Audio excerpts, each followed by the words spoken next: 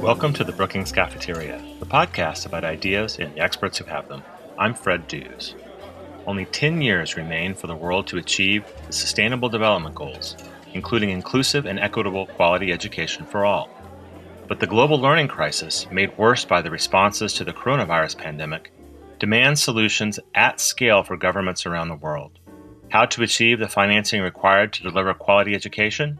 One solution links payment to achievement of outcomes through social and development impact bonds.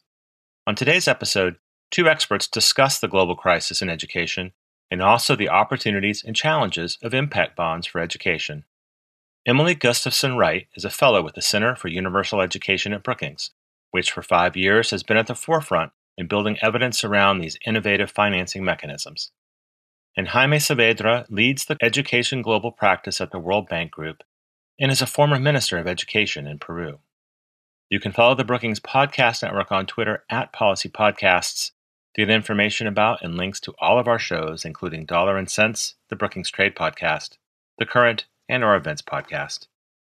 And now, here's my interview with Jaime Saavedra and Emily Gustafson Wright. Jaime, can you talk about the challenges that you see in the global education today? So thank you very much, Fred, for having me. We are living today one of the worst crises that we could have ever imagined on education during probably the last 100 years. We are facing what I would say a double shock or a twin shock in education. On one hand, many education systems are closed for a relatively long period with a lot of uncertainty. Some countries are coming back, others not yet. And we have lived school closures before. I mean, there have been a strike, right, or political upheaval. So that has happened in any country from time to time. But in addition, we have a huge economic crisis. Again, something that has happened before, right? And economic crises have an impact on public budgets and have an impact on disposable family income. What we have never had is the two things at the same time, right? So school closures followed by deep economic recessions. So the two things combined might imply a very large impact on education on several fronts. And to add to that, this is happening simultaneously across the whole world. So that implies that on the financial side, I would say that there's a triple shock, right? Because public budgets are going to be strained, family budgets are going to be strained, and that might imply an increase in dropout rates. And in addition, international aid might be hampered, right? Even if countries that say, well, we're going to continue committing 0.7 of our GDPs to international aid as bilateral donors, well, that's a 0.7 of a smaller GDP. So on the financing side, I would say it's a triple shock. So this juncture that we're living is really extraordinary. And a lot of efforts have to happen from the perspective of governments and families and international community to cope with this crisis. Also, these challenges that you cite are occurring against the backdrop of the continuing efforts by the United Nations and other global organizations like your own, the World Bank, to make progress toward the Sustainable Development Goals. And for our conversation in particular, Sustainable Development Goal number 4, eliminating learning poverty. Can you please remind listeners what the Sustainable Development Goals are, and in particular focus on goal number 4 and what is learning poverty? Right.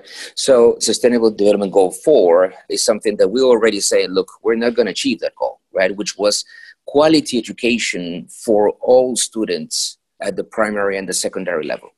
That was not going to happen in 2030, right? Very, very extremely difficult. So that's why we were focusing on also another complementary indicator, which is what we called learning poverty. And learning poverty was a figure that we came up last year at the World Bank. And it basically captures what's the percentage of children who at age 10 cannot read and understand a simple text, right? Something that we really want for all our kids. It's something very simple. We want them all to be able to read and understand a text by the end of primary. Unfortunately, that number for low and middle income countries before the crisis, we were having this conversation 4 months ago, was 53%. So basically, only half of children in low and middle income countries were able to read and understand the text by age 10. We were already saying we were in a learning crisis. We were already living a learning crisis before this pandemic hit. Now it's worse. Now, the baseline from which we're starting, it's going to be worse because there will be learning losses. Even many countries are doing a lot of efforts to try to cope and mitigate through different remote learning strategies the impact that this will be having. But even with some successful coping strategies, we know that there will be learning losses with the extent of the school closures. Second, we know that there's an impact in nutritional levels because about 350 million kids receive their main meal at school. In some countries that is being compensated, in other countries not. And third, with this long disengagement from schools and with the deep economic recession that we're starting to see in many countries, many kids are going to be disengaged from the educational process and dropout rates could increase. So we have three mechanisms, at least those three mechanisms, right, through which we could have a large impact on education outcomes. Now, on all those cases, governments can do things, and they are doing things to mitigate and to compensate. So countries are not staying still. We're doing a lot on remote learning, on trying to find other ways to reach children in terms of nutrition and improve nutritional levels. And also one of the key engagements of the bank in the coming months will be to work through scholarships and communication campaigns, to try to make sure that dropout rates do not increase in developing countries. So there's a potential large impact on education, but there's a lot that can be done through public policy as well. Well, let me take what you were saying about the financing shock in the current context to transition to Emily. Emily, for the past 5 years at Brookings, you've been researching innovative financing for education. You're a global expert on the mechanism called impact bonds. Brookings has published 7 reports on the topic of education impact bonds. Can you explain what an impact bond is in the context of education and the problem that it's trying to solve? Sure. And thanks for having me on the podcast, Fred. So impact bonds were first implemented in the UK about 10 years ago to increase the effectiveness of government spending and to improve life outcomes of vulnerable populations. So they actually aren't bonds. Rather, they're a form of results-based financing or a mechanism that ties funding to pre-agreed and verified results. So impact bonds differ from traditional results-based financing in that investors, usually impact investors, provide upfront funding to service providers, most often nonprofits, with the opportunity of receiving a return if and only if some agreed upon outcomes, say improved literacy and numeracy, are achieved. So there are 2 kinds of impact bonds.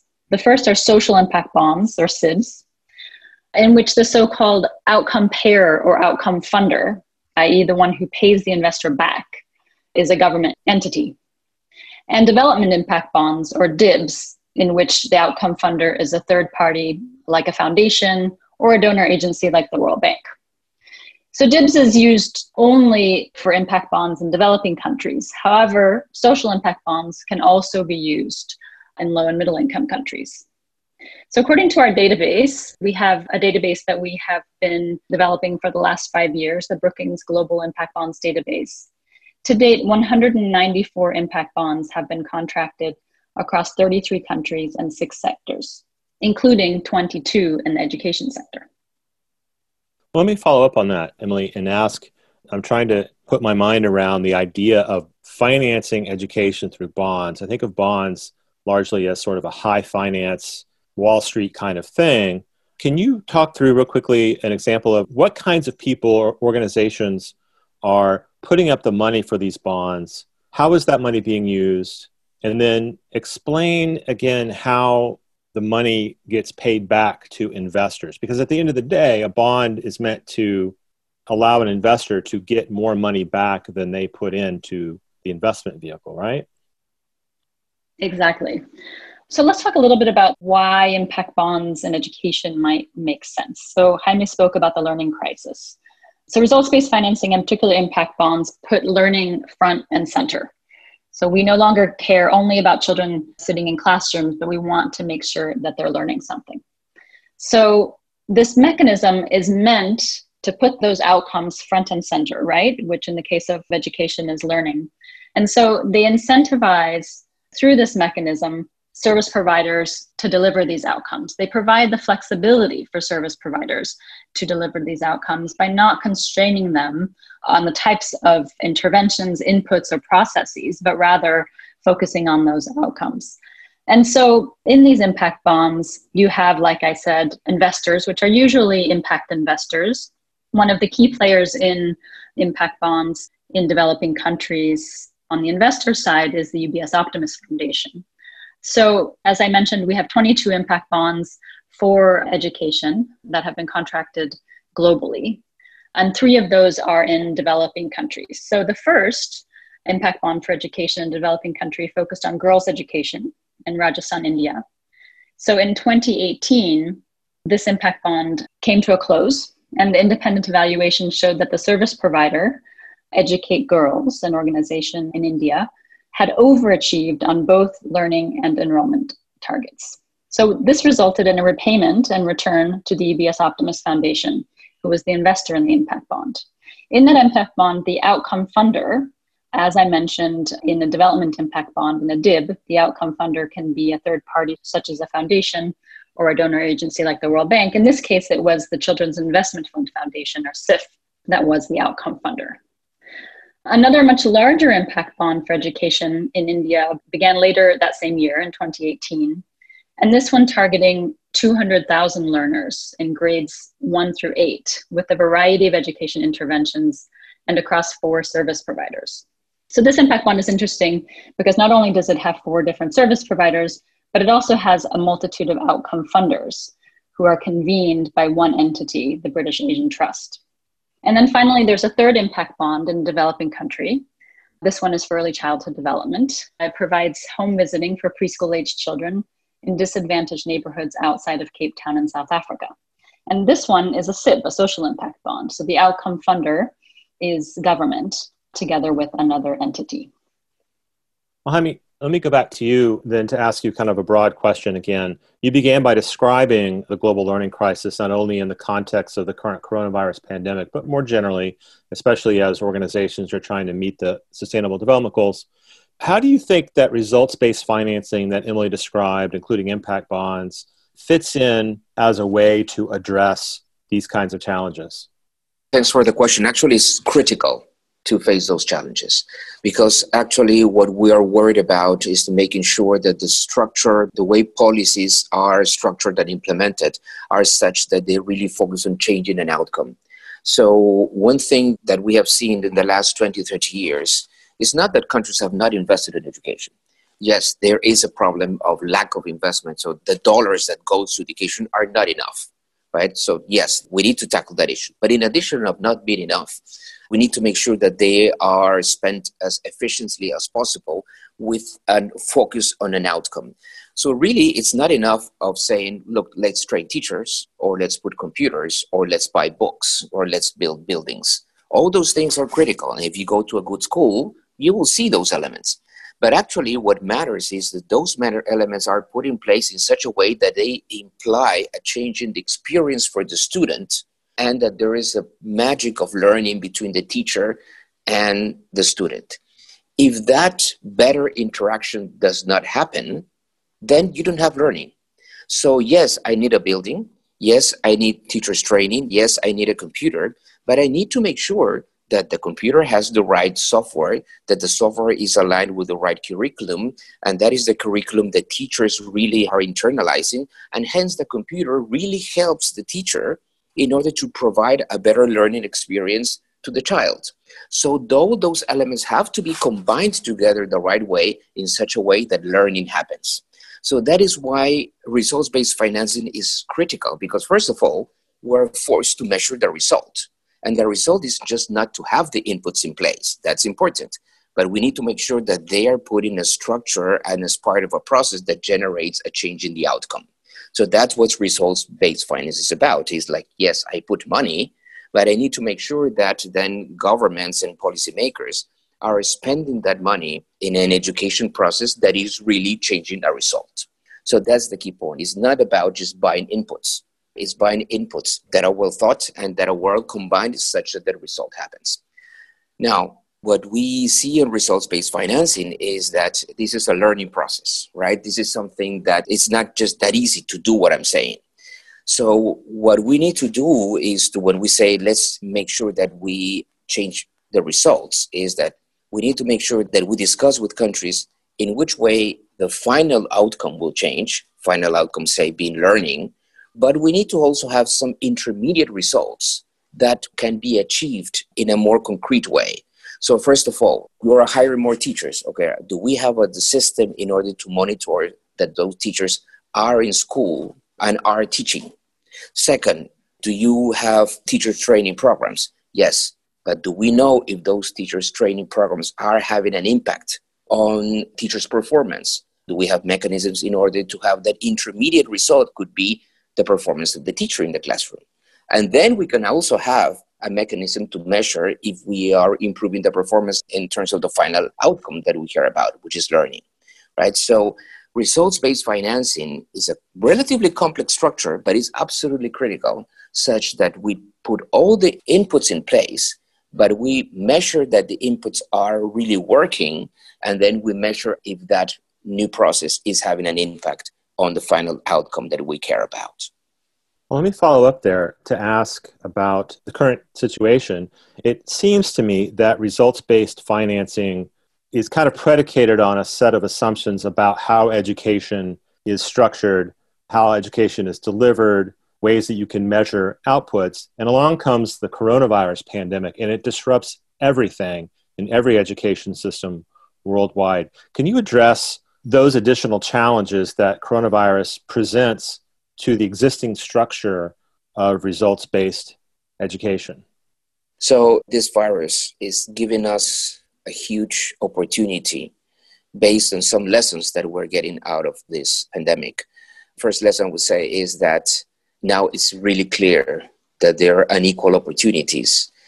It's really clear that there's a digital divide, something that we knew that it existed, but this kind of a slap in the face. Look, countries, there is a digital divide. Some kids have access to the world through connectivity and through access to internet, and other kids are being left out.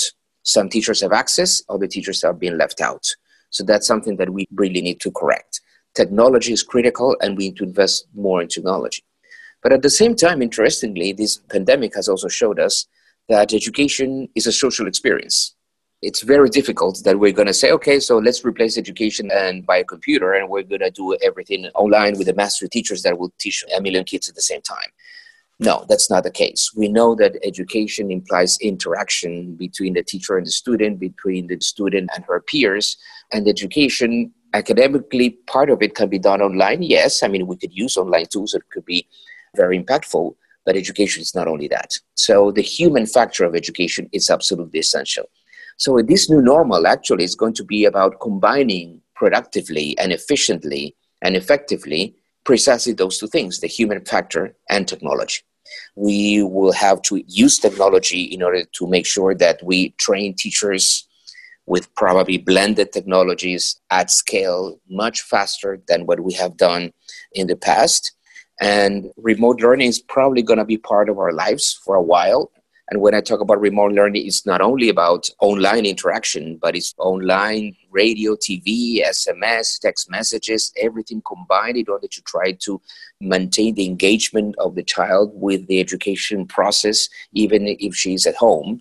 But again, results-based structures and results-based schemes are going to still be critical, even more than before, because we'll need to measure if learning is happening with these new technologies, if learning is happening when we know that now the education process is going to be part in school and part at home, right? And probably we're going to be seeing more of that in the near future. So then having an obsession with measuring what's happening in terms of the delivery of inputs and measuring what's happening in terms of outcomes, in terms of learning, is going to be each time more important. So that's why one thing that when we have any types of results-based financing scheme, including impact bonds, having more data in order to monitor what's happening in the education process is absolutely critical.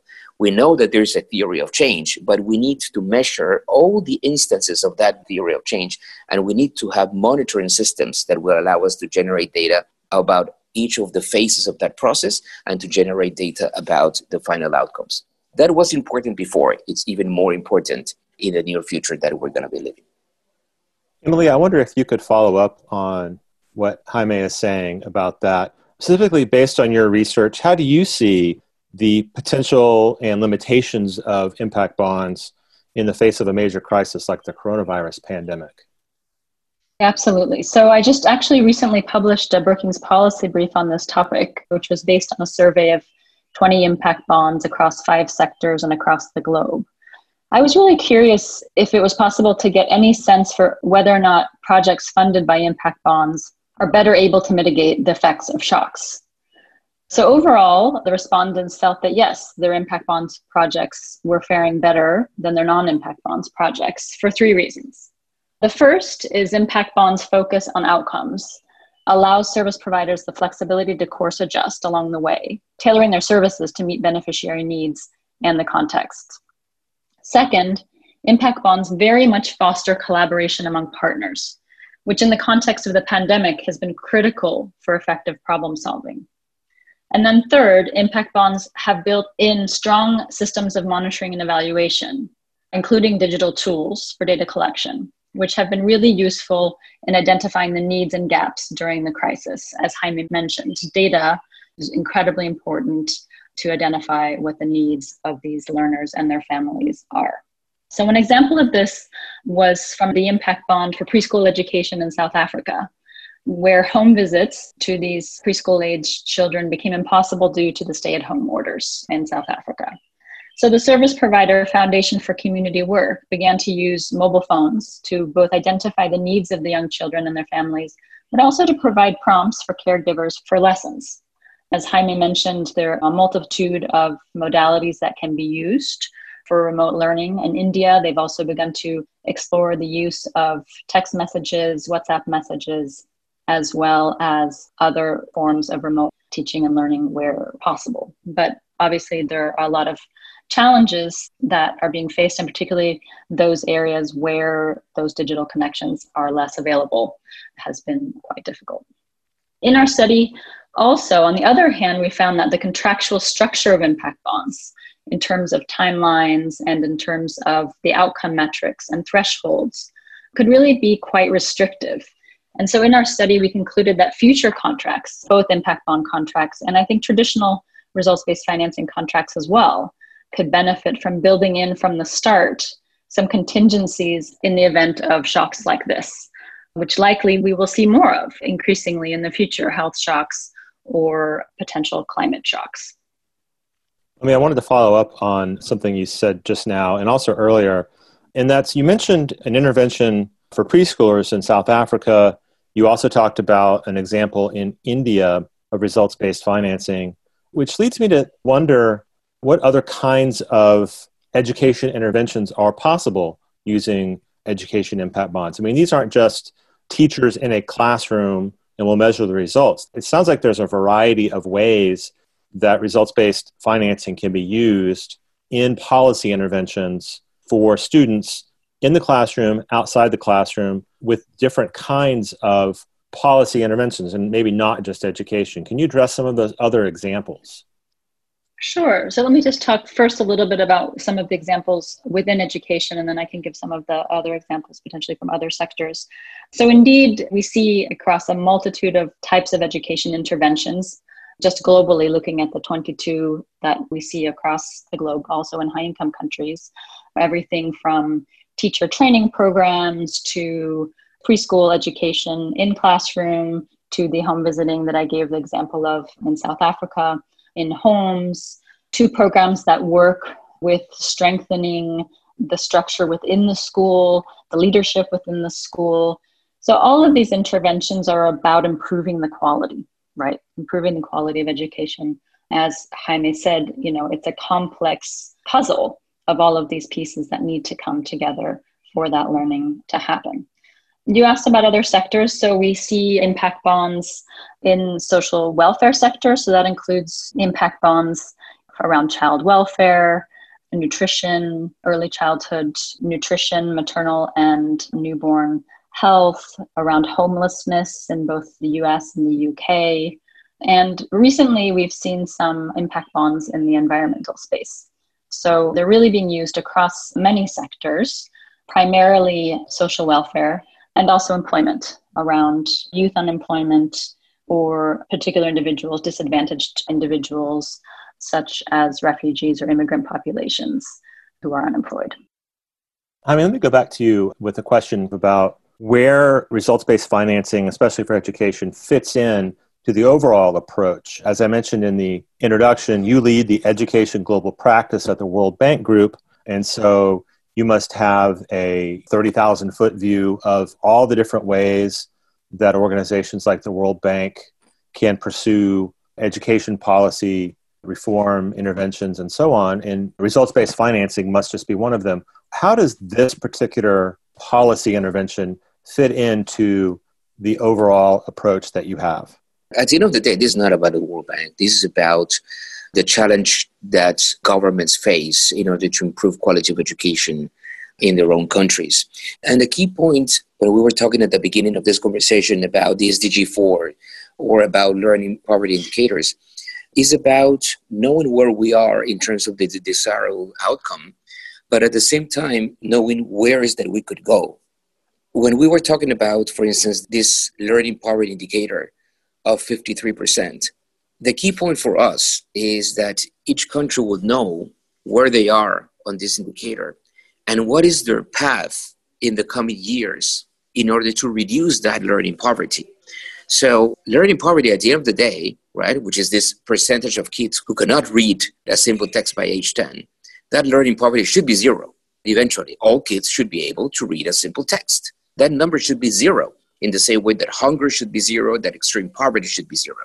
So the key point for countries is to set a path towards making sure that they achieve that result.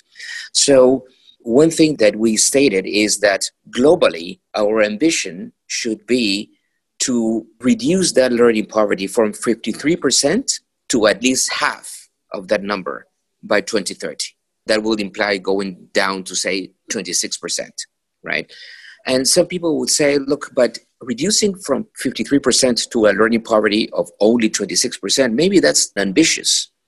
And unfortunately, it's not ambitious because in order to reach that goal, countries will have to double or triple in terms of improving their performance regarding learning in the next 10 years. And that's tough.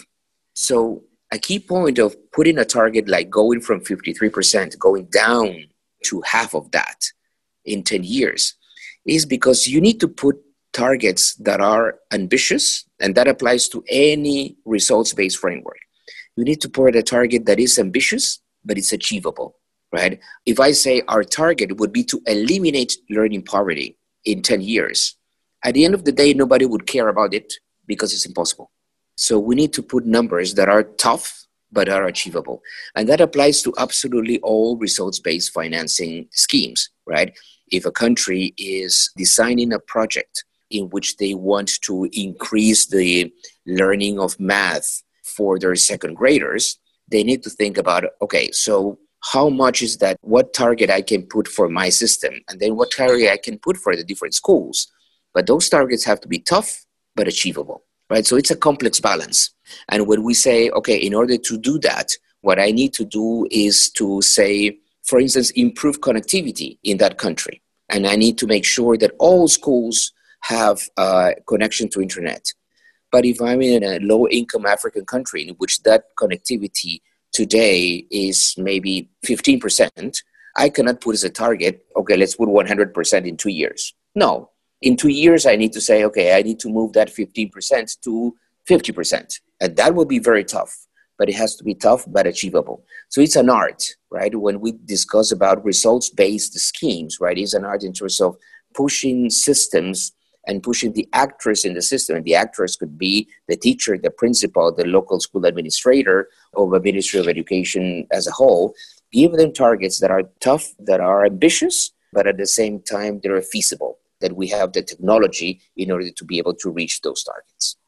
Jaime, I wonder about the complexity and the relative newness of results-based financing to achieve public policy outcomes, and how those factors, I mean, notwithstanding that we're in a global pandemic crisis, how those factors create practical challenges for the World Bank in working with other governments and working with NGO service providers in accepting the validity of a results-based financing to deliver results in their own contexts. So I think now progressively we're finding that there's a better understanding of the different players, that, as we were saying before, that this is not about inputs, that this is not about making sure, okay, let's have more connectivity, let's have more books, let's make sure that kids in rural areas will have access to a laptop or a tablet. All that is critical. We need to do that. However, we need to have an obsession measuring if that is having an impact on the outcomes that we are interested in.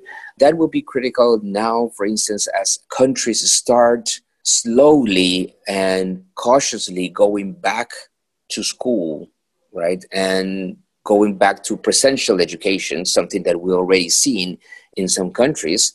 One thing that will be important is to measure where kids are, because we need to know what's our new baseline after these long school closures, where kids are today in terms of the outcome that matters, which is the quality of education, which is the level of learning, where they are in order to design how much compensatory or remedial programs we need to implement in order to be able to compensate for the time we have lost.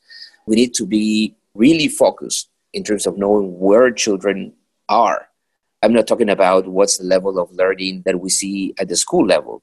We're talking about what's the level of learning of each one of the children in one classroom, because within one classroom, every student is different, right? Some might have had the resources at home needed in order to be able to cope with the school closure and maybe had good stimulation at home, had supporting parents, had a connection to internet, had books at home, while other kids didn't have all those conditions. So even within a school, kids will be at different levels. So countries really and school systems really should be prepared to measure where are they in the outcomes that we care about in order to be able to design the right compensatory measures. As we wrap up this conversation, I'd like to ask you both to reflect on benefits of results-based financing, kind of looking ahead, big picture. What do you see as the largest benefits of using the impact bonds approach to financing outcomes, especially in education? Thanks, Fred. I think that's a great question. So I often think about impact bonds in particular as sort of a Trojan horse. And I think Jaime has touched on a lot of these points. What do impact bonds bring to the table? One is this sharp focus on outcomes, which is what we want to see in the education sector as children learning. Two is that it really shifts how things are done and this complex system of actors that work together. So as I said before, it really brings actors together to work well towards this common goal. So I've really seen that they have improved collaboration.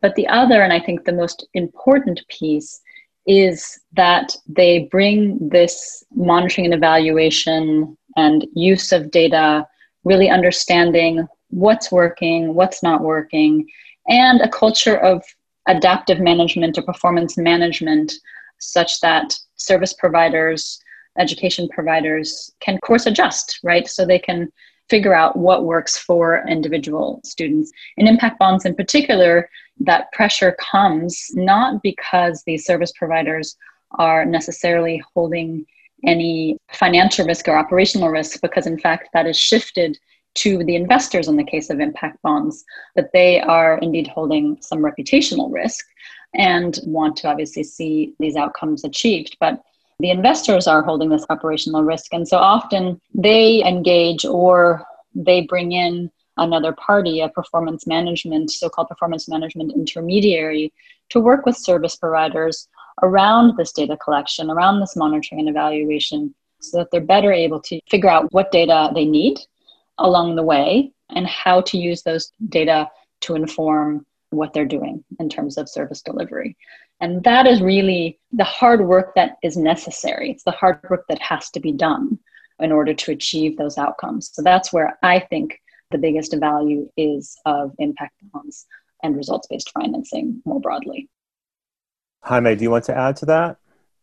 So Emily already hit I think the main points, my answer would be all of the above, plus one issue, which is the fact that when you have any results-based scheme, including impact bonds, but in general, this idea of working towards one outcome, I think it also highlights the need to invest in the quality of management of the education system, because that allows us to realize that this is not about buying inputs. This is about crafting a very complex service. The education service is a very, very difficult service to provide. At the end of the day, we're not only teaching kids to read and write and teaching them math. We're giving them a set of values of how to be members of a society.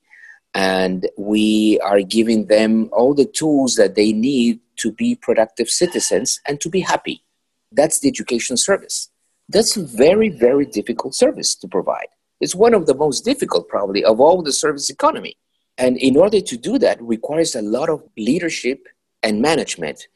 Because at the end of the day, we can think, look, we really know how a good school runs, right? You need a good teacher, you need certain inputs, you need a teacher who's motivated, and you need a good principal.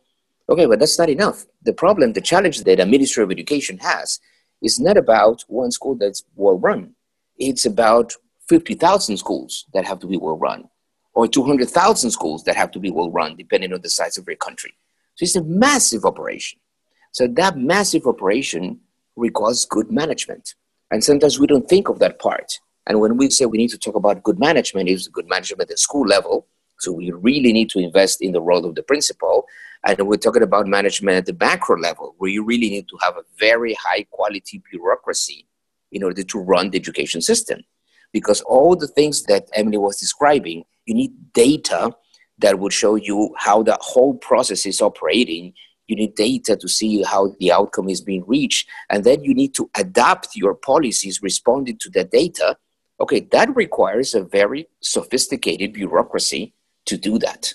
And that's something that sometimes we not really emphasize in the case of education. We think that it's about pedagogy, and which it is. It's obviously it's about that. But it's about running a very complex structure. So implementing results-based financing also gives a lot of relevance to that issue, that you need to have a very high-quality bureaucracy, multidisciplinary bureaucracy. You don't need only good people with expertise in pedagogics. You need engineers, lawyers, psychologists, public administrators in order to be able to run such a complex structure. So that's the only thing that I will add to what Emily was describing. The quality of the bureaucracy, implementation capacity, management, and leadership. Well, I think we'll have to leave it there. I know there's much more that we could say about this very important topic. I will direct listeners to the show notes of this episode to find links to research from the World Bank Group and also from the Brookings Center for Universal Education about results-based financing and impact bonds. Jaime Saavedra and Emily Gustafson-Wright, I want to thank you both very much for sharing your time and expertise with us today. Thank you very much, Fred, for the invitation. Thank you, Fred. It's been a pleasure.